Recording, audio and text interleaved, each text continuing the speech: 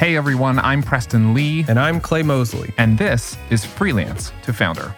Every week, we sit down with freelancers like you for actionable coaching calls with one mission: to help you ditch the feast-famine lifestyle and build your own sustainable business.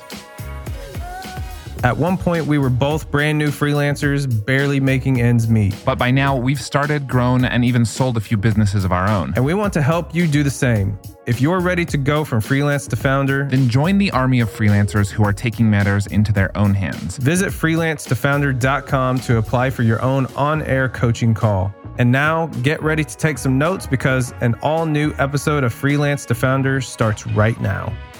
On today's show, have you ever wondered if you're doing too much in your business? For those of us who are multi-talented, it can be hard to know when to stop doing everything in our business. And that's just one question we tackle with today's guest, Grant. As he explains it, one of his biggest problems is he has the ability to do all kinds of things, from writing to design to founding businesses. But there must be a point at which doing everything yourself is not the best option, right? So how do you identify that moment, and what should you do when your ability to do everything becomes your own biggest problem? Stay tuned after this quick message to find out. We'll be right back. Whether you want to travel more or communicate better with international clients, you need to try Babbel. I've used Babbel's courses, and you can do the same in order to learn real-life conversation skills in a different language. Order food, ask for directions, or speak to clients without having to use translation apps. Right now, get 60% off your Babbel subscription. This is only for our listeners at babbel.com/freelance. That's 60% off at babbel.com/freelance, spelled BABBEL.com/freelance. Rules and restrictions apply.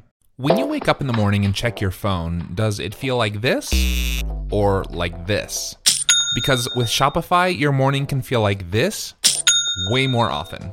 That's the sound of a sale being made on your new Shopify store. And while client payments may require weeks or months of work, you can start generating a semi-passive income to grow your business by setting up a Shopify store all of your own. Shopify is the global commerce platform that helps you sell at every stage of your business. Whether you're selling your latest designs on shirts or bags or adding something totally different to your business, Shopify helps you sell everywhere. You can sell online, you can sell in person, wherever and whatever you're selling, Shopify has got you covered. With Shopify, you can set up your store in minutes and start selling immediately. And Shopify's award-winning support is there to help you as you go. Sign up for a $1 per month trial at shopify.com/freelance. That's all lowercase. That's shopify.com/freelance to grow your business no matter what stage you're in. Shopify.com/freelance, or click the link in our show description and start waking up to this.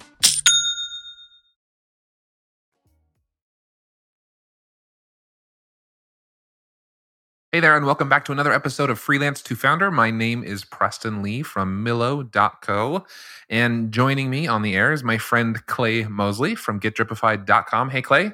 What's up, man? I got my podcast face on, even though you can't see it. I can hear it. I can hear it in your voice, man.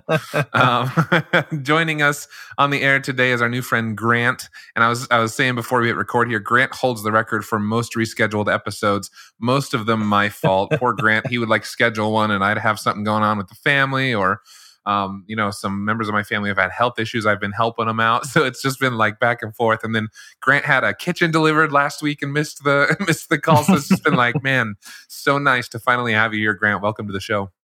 Hey, it's great to be here. It's hard to take possession of a kitchen and be on a podcast at the same time. I would imagine that is pretty difficult. And Grant, why don't you tell us where you're calling in from today? I work and live on Nantucket Island, 30 miles at sea off the coast of Cape Cod in Massachusetts. Yeah, very cool. A unique place to live and work, which we were also talking before we went live here on the air. You're going to tell us a little bit about how living on the island sort of works into your business strategy. Before we dive into some of that stuff, why don't you just give us an overall idea of what your business is? What kind of work do you do? You bet. Well, my business is called SAND, which are the first four letters of my last name. But SAND stands for Strategy, Art, Narrative, Design. And basically, those are the superpowers we bring to a pretty specific niche, which is transportation. My previous job was as creative director of a good-sized ad agency in Connecticut. And one of our biggest clients was the Connecticut Department of Transportation. And I got to do some amazing projects with some amazing people around the idea of getting people to work, getting people home again. And it really got me thinking about the value of the work I do, matching the value that it brings to people's lives. So I made a deal with myself when I left that job that I was only going to do work that made people's lives better and focus on transportation. So I do, green transportation technologies. I have a bike client. I have a client that is involved in space transportation, believe it or not. Oh, wow. And that sounds cool. Yeah, it's very cool. I wish I could talk more about it because I'm under NDA on it right now, but it's going to break in the next couple of weeks, and it's very exciting for me. We'll just call that client Elon Musk. Well, it's we'll call it Company Elon X. Musk. It's not kidding. Elon Musk, but it's somebody else. Yeah, that, wink, wink. Eventually, you'll know what their name is and what they're doing. Or Red Origin. Yeah, exactly. We're gonna have Jonathan bleep everything out. It's gonna be all. We'll just call the company Bleep. There you go. Yeah, no, it's not Bleep. It's Bleep. I didn't say Blue Origin. I said red. Anyway, working with some cool companies, it sounds like. And I love how you have found a niche, intentionally started by serving a particular niche, right? Sometimes people get started and this isn't a bad route necessarily, but sometimes they'll get started and they'll take any job they can find. And then over time, they'll sort of say I like to work with these guys. But you knew coming into running your own business that there was a certain kind of client and a certain kind of work that you preferred. And you really just focused your efforts in that area. Correct. Yeah. And this is the third business that I have founded.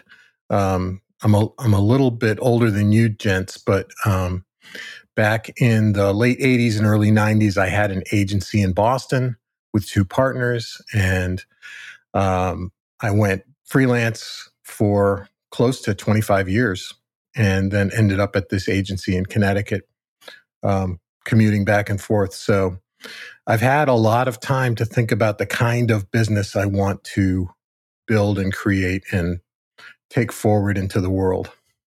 I love that. You've had, lots of opportunity to see what you like, what you don't like. And definitely something that comes with age and comes with experience is knowing what you like and dislike. So it sounds like you're running a company you really enjoy. Let's now talk about sort of your progress from freelancer to founder. I guess before we do the scale, which people are familiar with, I'd love to know, do you currently have employees or contractors? Are you currently working mostly solo? What does that look like in your business? I have one part-time employee. About 2 months ago, I had two part-time employees that were, dedicated to my business. And then I do have a pretty deep bench of freelancers that I turn to on a inconsistent basis. One of my biggest problems is that I have the ability to do all kinds of things. I'm a designer. I'm a writer. I can code. I can shoot video. I can edit video. There are so many things that I can do that it makes it often makes it difficult for me to make the decision to pull the trigger and bring somebody in. I totally relate. Yeah. Me too. Yeah. That's really interesting. Maybe we're taking a small detour there. How do you overcome, or when is the right time to hold on to something that you can do versus handing it off to other people? I have some thoughts, but I'd love to hear what you guys think first. Working from home is mostly great, but there are some days when I realize I haven't left my house or even my chair all day. Have you been there?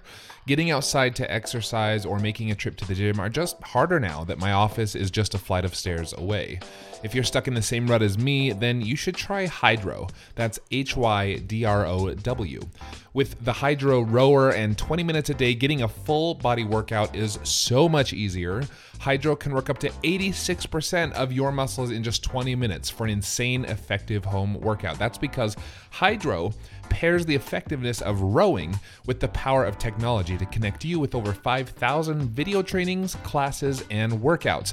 And get ready to get out from behind your home desk, because after a few months of daily rowing with Hydro, your partner's going to want to take you out for a night on the town to show you off. This spring, join the growing rowing community at Hydro. Head over to hydro.com and use code FREELANCE to save up to $400 off your Hydro. That's HYDROW.com and promo code FREELANCE to save $400. Hydro.com, promo code FREELANCE, or just click the link in our show description.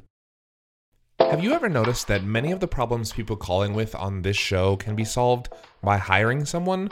Sometimes you need a full-fledged team, other times maybe just a simple assistant or an expert in something you're not great at. Whatever your reason for hiring, we recommend you take a look at LinkedIn Jobs.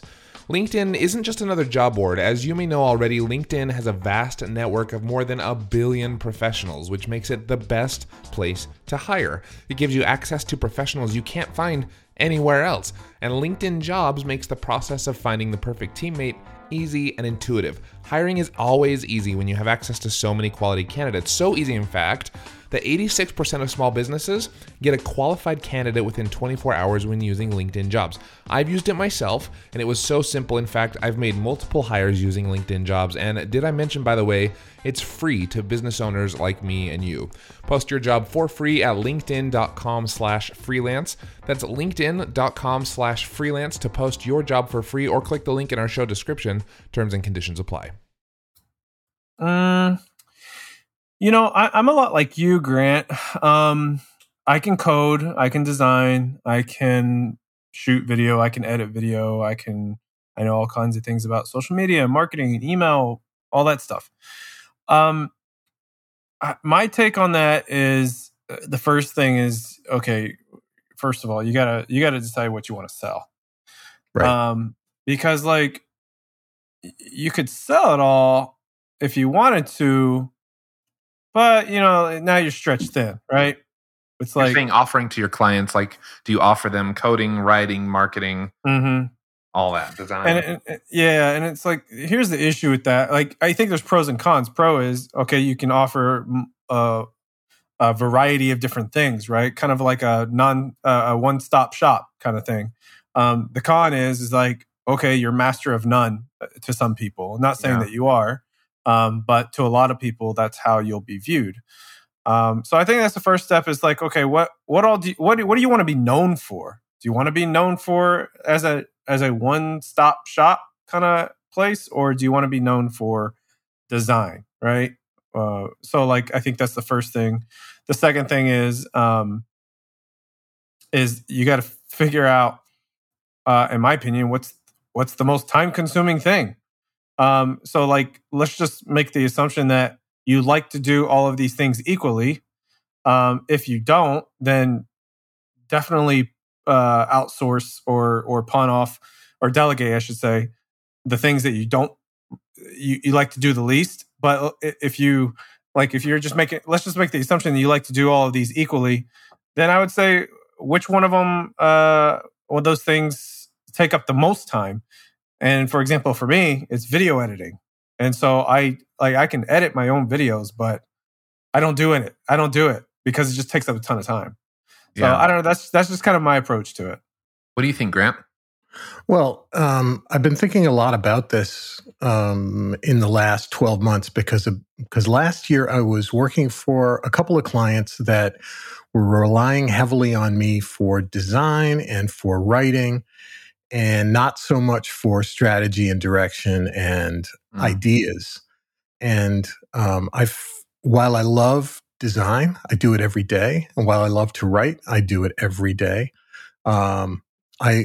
I find that I value, or that I bring the most value to a client when I am helping them understand their message, their strategy, their ideas, what makes them different. I love to dig for insights. And so this recent space client that I've been working on, it was a total rebrand. So it was changing their name. They had a legal reason why they needed to change their name. So we came up with a logo, but we are also working on a set of messages for each of their audience segments and helping them relaunch this brand and, get into space in a huge way, which I find to be really, really satisfying. Not as satisfying as pushing pixels around on the screen, although I do love doing that. No, but you bring up a good point. Like if you become known for only a certain kind of work, then sometimes that's an opportunity cost that pulls you away from the work you enjoy even more. Like I sort of realized this in my business, which is I could write all of the content on our blog, or I could record. I mean, I am recording most of the podcast episodes, so I guess that's maybe a bad example. But or I could redesign the website, or I could record all our videos. Like there's lots of things I could do. But every time I do that, I'm like you said, I'm having to say no, or I'm not putting myself in situations where I have more opportunities to do business development, to grow an audience, to engage with an audience. Like those are all the things I'm really passionate about, even though I can do those other things. And so, yeah, I think for me, and we're going to get into this a little bit with our conversation today, Grant, about your unique take on growing a business. But for me, like a lot of it is just what I like and dislike.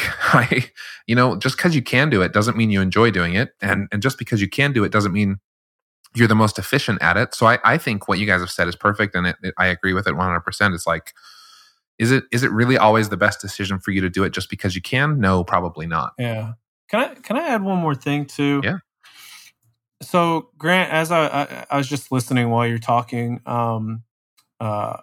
which I should be instead of clicking and typing away. Thank you for doing that, by the way. Yeah. So I while I was listening, I heard a lot of I's. Like I do this, I do that, I do this, I do that, I do this daily, I do this every day. It sounds a lot like your company is very you. True.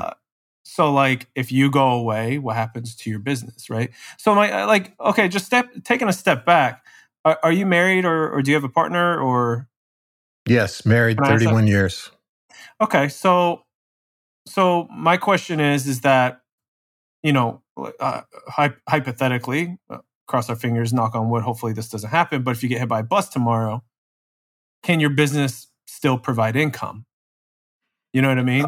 Yes, and the answer is no, absolutely not. Yeah. So like this is two questions. So you're saying that's like maybe something else you take into consideration. Yeah, because like it's it's one of those things. Like when people build a business, in my opinion, they should always build it to sell, and regardless of whether you want to sell the business or not, that's the way it should be built. And in order to do that, it cannot be the Grant business. You know what I mean? Like, sure, you can, you're the front, you can definitely be the front facing person or whatever, but like, can it operate and still be profitable without you? And so like, that's what makes a company sellable. And the reason I say this is because I sold my agency back in 2019. I was not in a position mentally that I wanted to sell, but an opportunity came up and got a good offer. And I was like, well, hell yes, I want to sell it. Like that's good enough for me. And then now just as we're recording this, I'm in negotiation of selling a second company. And so, and I wasn't ready to sell, but like the opportunity came about. And so for those like that's kind of the reasons, like, you don't know when an opportunity is going to come about. And whenever that opportunity does, like your business needs to be ready for that. And if it's super reliant on you, it's very, very difficult to buy a company like that. And also like the reason I ask about like, if you were married, is because a lot of people, whenever I say, hey, you should build this company up to be sellable, like they just completely block that out of their mind because they're like, I'm never going to sell. Mhm. And so the way I view another perspective is, what happens if you get hit by a bus tomorrow?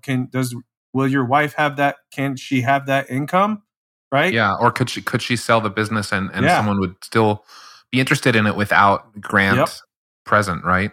Yep. And I'm sort of in camp of like, I don't plan to sell my business anytime soon, but I'm also in camp build it like you're going to sell it. I have been from the beginning. Like early on in blogging, I had sort of a decision to make, which was, am I going to create all the content myself and become like a personality that people come to? Or am I going to build a resource that people come to and like a brand that people can be drawn to that can be separated from me personally? And I went that direction. We built Millo, and it's like this thing that stands without me necessarily. Like it could go on without me. And probably the biggest thing we wouldn't have is a weekly podcast where I'm a co-host on the podcast, right? But other than that, the whole thing could function without me. And to me, that brings just like tons of peace and also like freedom and flexibility. Like I mentioned before, I remember my family got really sick late last year, and I just took a bunch of time off, and my team was awesome. And I was just like, hey guys, I just can't be around right now. I need to help out with this other stuff. And it was amazing.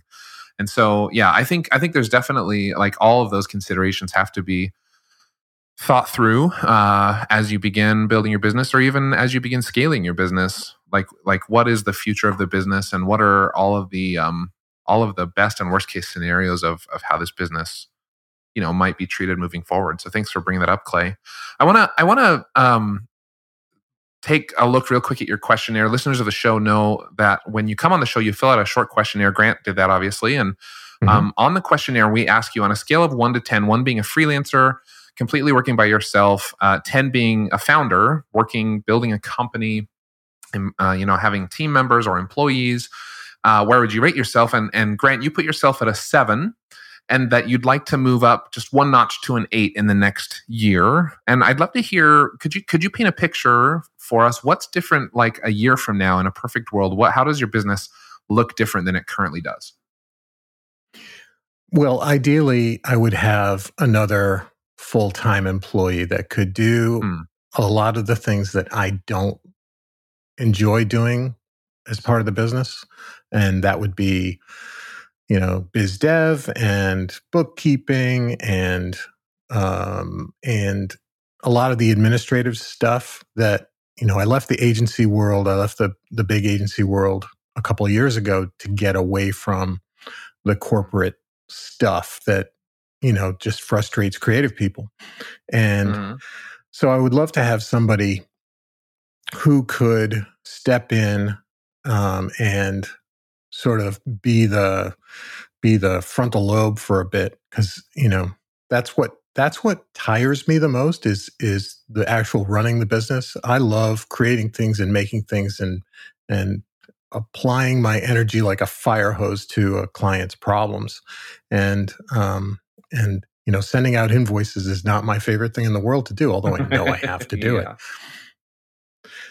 So that's one thing that I would love to happen in the next 12 months. And then also it would be great to have, some recurring revenue from some great clients. I've had good relationships with clients, but I haven't gotten to that point yet with this business. I have in previous businesses, but not with this business, where I have a sizable client that needs a new cool project every quarter. Right now, it's basically project work, and someone came to me today and offered me some branding and messaging work that is really meaty and really great, but I know it's not the kind of thing that's going to last into 2023 and 2024. Yeah. So I would love to sort of find a way to build those relationships. And I've dabbled in biz development with an outbound marketing program and things like that. And I find that these companies that fill up your inbox with leads don't really do a great job with such a niche-oriented organization as mine. I can imagine. Okay, so Grant, why don't you share with us like maybe some of the hurdles that you see yourself facing as you try to get your business to that point in the next 12 months or so? Well, I think the biggest hurdle is getting beyond referrals. I've had really good success with referrals, and I've built up a big, a big network of friends and ad agency family members that send me work. But Okay. I would really love to grow my network a little bit larger so that I don't have to rely on referrals so much, because they're feast or famine. Yeah. And they're unpredictable, right? Exactly. Mhm. So, I'm sort of fighting a battle between doing a massive lead gen program and just going after that one client that I really want to have. I've got my top 5 clients that I'd love to work with. But the idea of like spamming everybody and building my audience that way just doesn't really appeal to me. And I also let's talk about that idea though, because I think all the time freelancers, agency builders, they sort of think like, well, I don't want to spam my audience, or I don't want to spam my network. And I think there needs to be a little bit of a mental shift there. And I'm not just saying for you, Grant, I'm saying for all of us. And that is like, it's only spam if it doesn't add value, right? Right. And so I think it's important to keep in mind, like, you can add value and you can be passionate about helping someone achieve a certain goal, whatever that goal is. You've done it for clients in the past. You're currently doing it for clients, and you know that you can do it for clients in the future. And so, yes, it is marketing, right? It is advertising. It is pitching. It is all of those things. But spam, I don't know that it necessarily is. Now, if you were coming at it saying like I've had spam pitches before for sure, where it's like, this literally has nothing to do with my business. Like, I don't care about this. This will not add value to my business. And I think as long as you try to make sure that you're targeting the right people and that you're genuine in saying like, I am going to be able to add real value to your business, I genuinely believe I can, Mhm. then I think those come across way less spammy. I agree. I see that. And, I've done some other things. Like a couple of years ago, I started writing a book, and I'm very close to getting it out there. It has nothing to do with the niche I'm in, but it's a book that I was compelled to write, and I hope that I can build an audience around that. But it's sort of peripheral to what I'm doing right now, so it feels a little misplaced, Yeah, I think when you're like sending out those pitches, like I said before, really the key is like, keep it all, on target, focused, adding value as much as you can possibly in those. And then I think you can also, I've built a network off of those sort of cold pitches.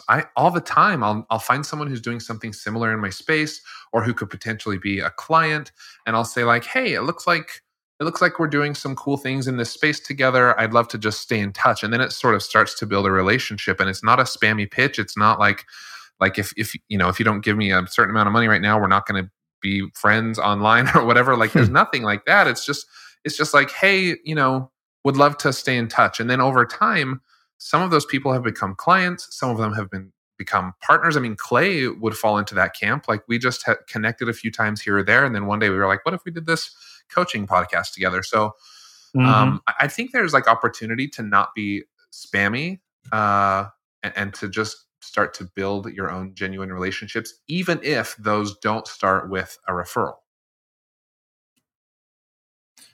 Can we back up a step? I wanna get some context as far as like what you sell. Like, I know you generally sell like design, some writing, stuff like that. But like, and I know you're in that industry, but like, where do you lie as far as your fee? Are you expensive? Are you middle of the road? Are you cheap? Like, where do you? I lie would there? say that I'm not the most expensive, but I'm pretty up there because I'm senior, and I have worked for some big brands, and I'm able to, charge a somewhat premium price for what I do.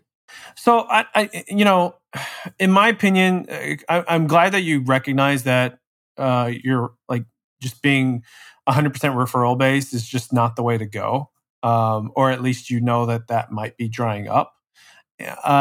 So that's good. I think like with you being such industry specific, and you're a little bit premium, I think it's all about relationships, in my opinion. I think it's super difficult to cold pitch these companies or these prospects, especially when, like, if you were the most inexpensive, if you were the like inexpensive as far as your fee, like that's a lot easier to do. But with you being a little bit premium on your fee, I think it comes down to relationships, and you got to figure out, how do I get to know more of the people, more of the decision makers in these industries? And so, I mean, there's several ways to do that, but I think that's the key. Do you have any like quick suggestions? Like what are maybe 2 or 3 ways he could start to do that? Yeah. So one way is, and I mentioned this on a podcast before, I don't know if it's aired, is you pay to play. So what I mean by that is, it aired this week. Oh, it did? Okay. Yeah. So that's cool. So you listen. I listened to it this morning.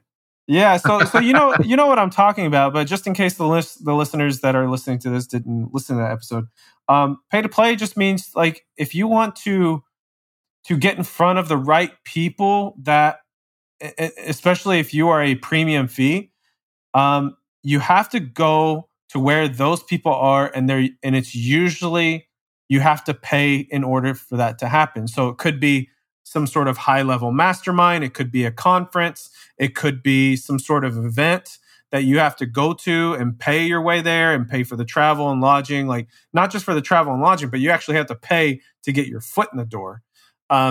Or it could be, if you have a business coach, like paying for a business coach who has those connections, that's kind of pay to play.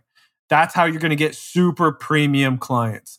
The second way I can think of is just straight up marketing awareness. And that is just doing marketing, tons of it, getting them into your pipeline the proper way, right? Not a cold sales pitch way.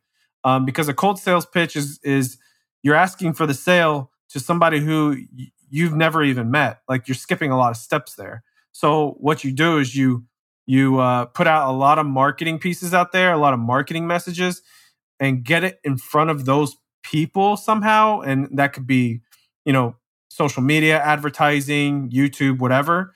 And make sure you do the right, proper pixeling and retargeting campaigns. SEO is probably going to be a big one for you, I think. Doing proper SEO strategies is going to be a big one. But people, and I'm sure you're aware of how to do SEO, but like, SEO is, like, to me, proper SEO is, you got to do all the content, all the organic stuff, right? But then you got to couple it with a retargeting campaign. Right. And so, like, I think by doing that, you'll get some clients coming through the pipeline, and they eventually, over time, this particular method, I think, takes longer, but over time, they will inbound. And they'll just hit up your DM or your email or whatever, and they'll say, "Hey, what does it look like to work with you?" And you've never met them in your life, but they feel like they really know you because they've been watching your marketing messages. Right, that makes a lot of sense. Do you feel like this is a case of, like, you're so busy working on client projects and things that you maybe don't do a ton of, like, networking or strategic marketing for your own company?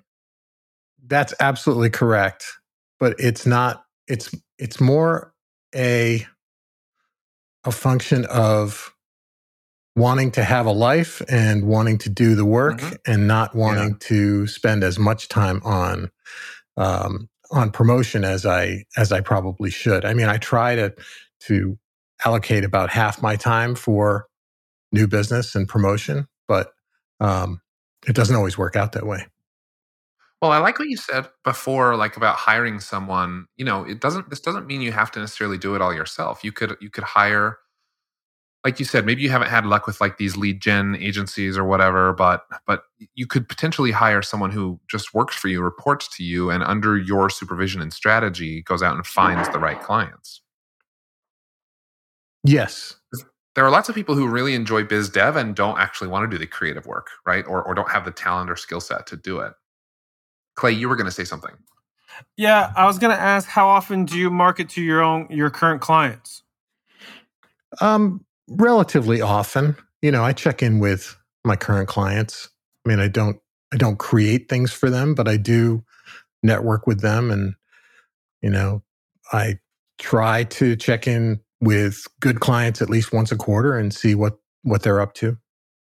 So check in.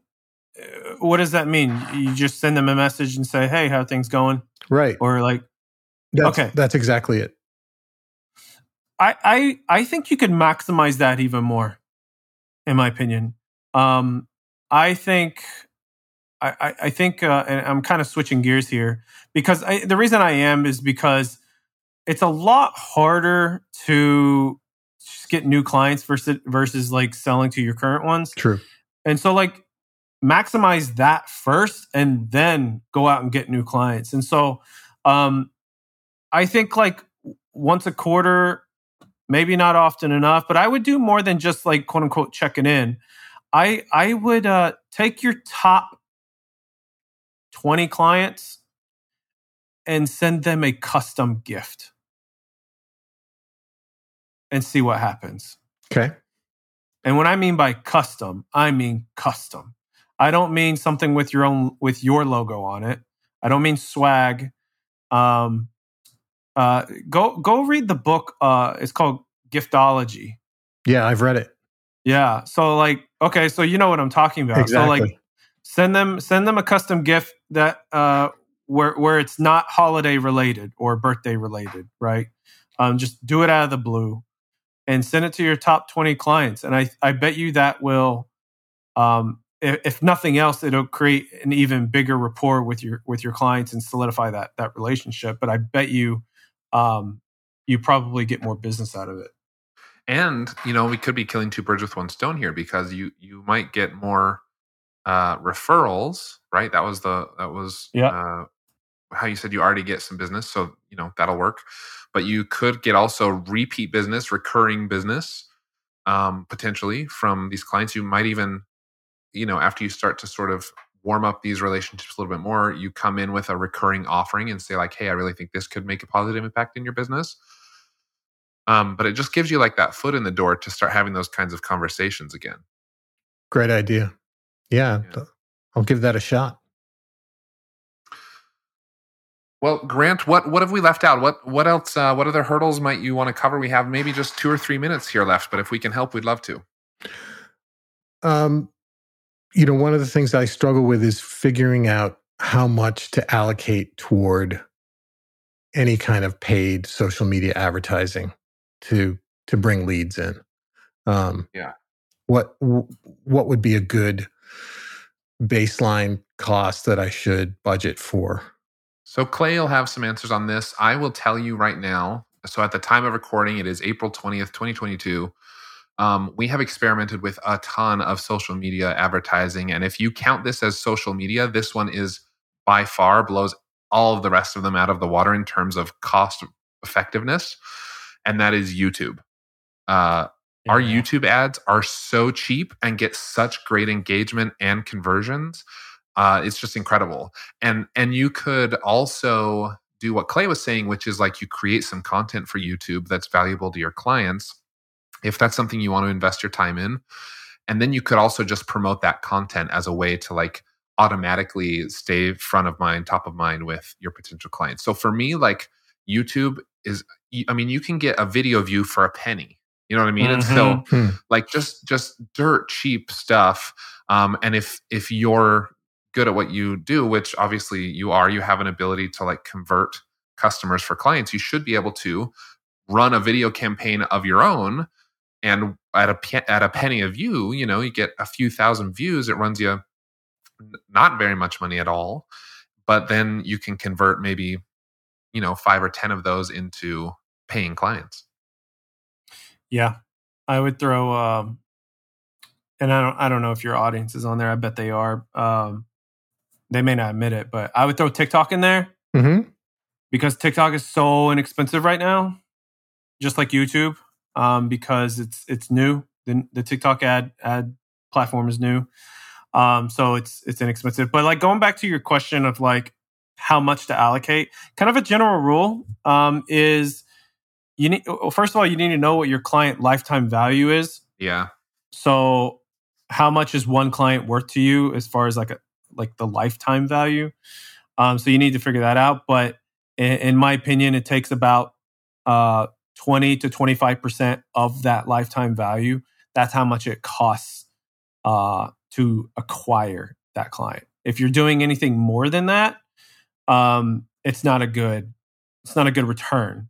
Yeah, and I mean it'll depend on your project costs as well, right? Like if you're pocketing that other 75%, then you might say, well, for me it's worth going up to 30 or 35% acquisition cost, but it is all about knowing those numbers. Like if you're going to get 10 grand out of a client, you don't want to spend more than, whatever, 2,500 to get that particular client. And so unfortunately the budget does depend a little bit on how much you charge, what your average lifetime value of a client is, how much repeat business you think you can get out of a client, et cetera, et cetera. It's also the other way around. Like, dude, like I get clients all the time who say, I want to generate $1 million of annual recurring revenue. And they're currently sitting at 200,000 or something. And then I'll say, okay, what's your advertising budget? And they'll be like, I can probably spend like $300 a month. I'll be like, bro, like that is totally not. It doesn't make sense. Yeah. It's like, okay. And do you really want that guy as a client? Right? Yeah. So it's just got to make sense, right? It's like they want these big numbers, but then it's like, okay, your ad budget has to match it. Just doesn't make sense. But yeah, 25% of whatever your lifetime value, that's kind of a general rule. And you know what I would say too, Grant, is you have this cool opportunity that maybe other listeners might not have, which is that you've worked at a few different agencies. You've had high up positions at agencies. You've run other businesses. Like you probably have connections with people who do this for a living, biz development, client generation, lead generation for agency level work. You could even just call them up or take them to lunch or whatever and say like, help me brainstorm a few ideas that I could, run through to try to drum up some new clients for my business through advertising, through paid ads. That's a great idea. I have a few ideas. So yeah, I want to make a side note about because at the beginning of the episode you said you wanted somebody to do biz dev, some admin stuff and things like that. Quite honestly, I think that's two different people. That's my 2 cents. I recognize that. Yeah. The personality of the firm has to come from me, and a lot of the face-to-face has to come from me. But I was thinking about biz dev more along the lines of getting leads in the inbox kind of biz dev, as opposed to following up on the leads. Oh, gotcha. Even so, like the people who are going to get leads in the inbox is still quite different than someone who processes invoices and does the bookkeeping, So yeah, it's a different personality. Yeah. Someone who does the administrative kind of stuff, like they're very operational, kind of assembly line kind of minded. But someone who wants to generate leads, like that's somebody that's like ambitious, like super. Not saying that the other person's not ambitious; they're just ambitious. They're money driven, super money driven. That makes sense. Yeah.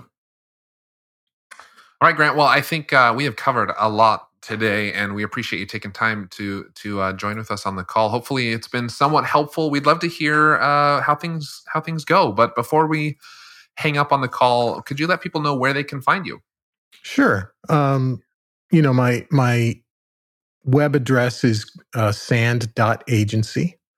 And I'm relatively active on Instagram and LinkedIn as well. I love LinkedIn. Awesome. Perfect. In fact, I just accepted your request on LinkedIn, so we are now connected there. And it's been a pleasure chatting with you today. And we wish you luck. No, Don't request me because my freaking profile is suspended. Oh no! What'd you do, Clay? I didn't do squat, man. It's like I'm barely active on LinkedIn, man. And then all of a sudden I got an email that says, "Hey, your profile suspended for whatever activity." I was like, I've had no activity on there. They're like, you're suspended because you're not using the platform. Sorry. It probably is right. Like, and I'm not too butthurt about it because I don't know. I don't really get that much business from LinkedIn. So, anyway. Well, I'm with you, Grant. I love LinkedIn. I have not been banned, and I love it for lead generation and just for connecting with people. So, sort of keeping a work mindset, you know. But oh well, I guess we'll just have to party on LinkedIn without Clay. That's fine. All right. Thank you, guys. gentlemen. Well, thanks so much for taking time. We'll catch you later. Great. See ya.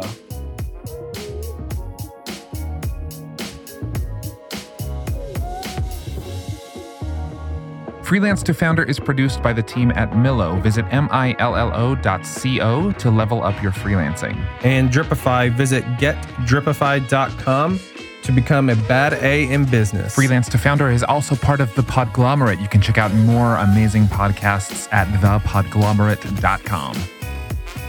The theme music for this show was produced by Joaquin Carud. You can catch past episodes at freelancetofounder.com or by searching Freelance to Founder in your favorite podcast player. While you're at it, we'd love an honest review on Apple Podcasts, Spotify, or wherever you listen to podcasts. That's all for now. Until next time. See ya.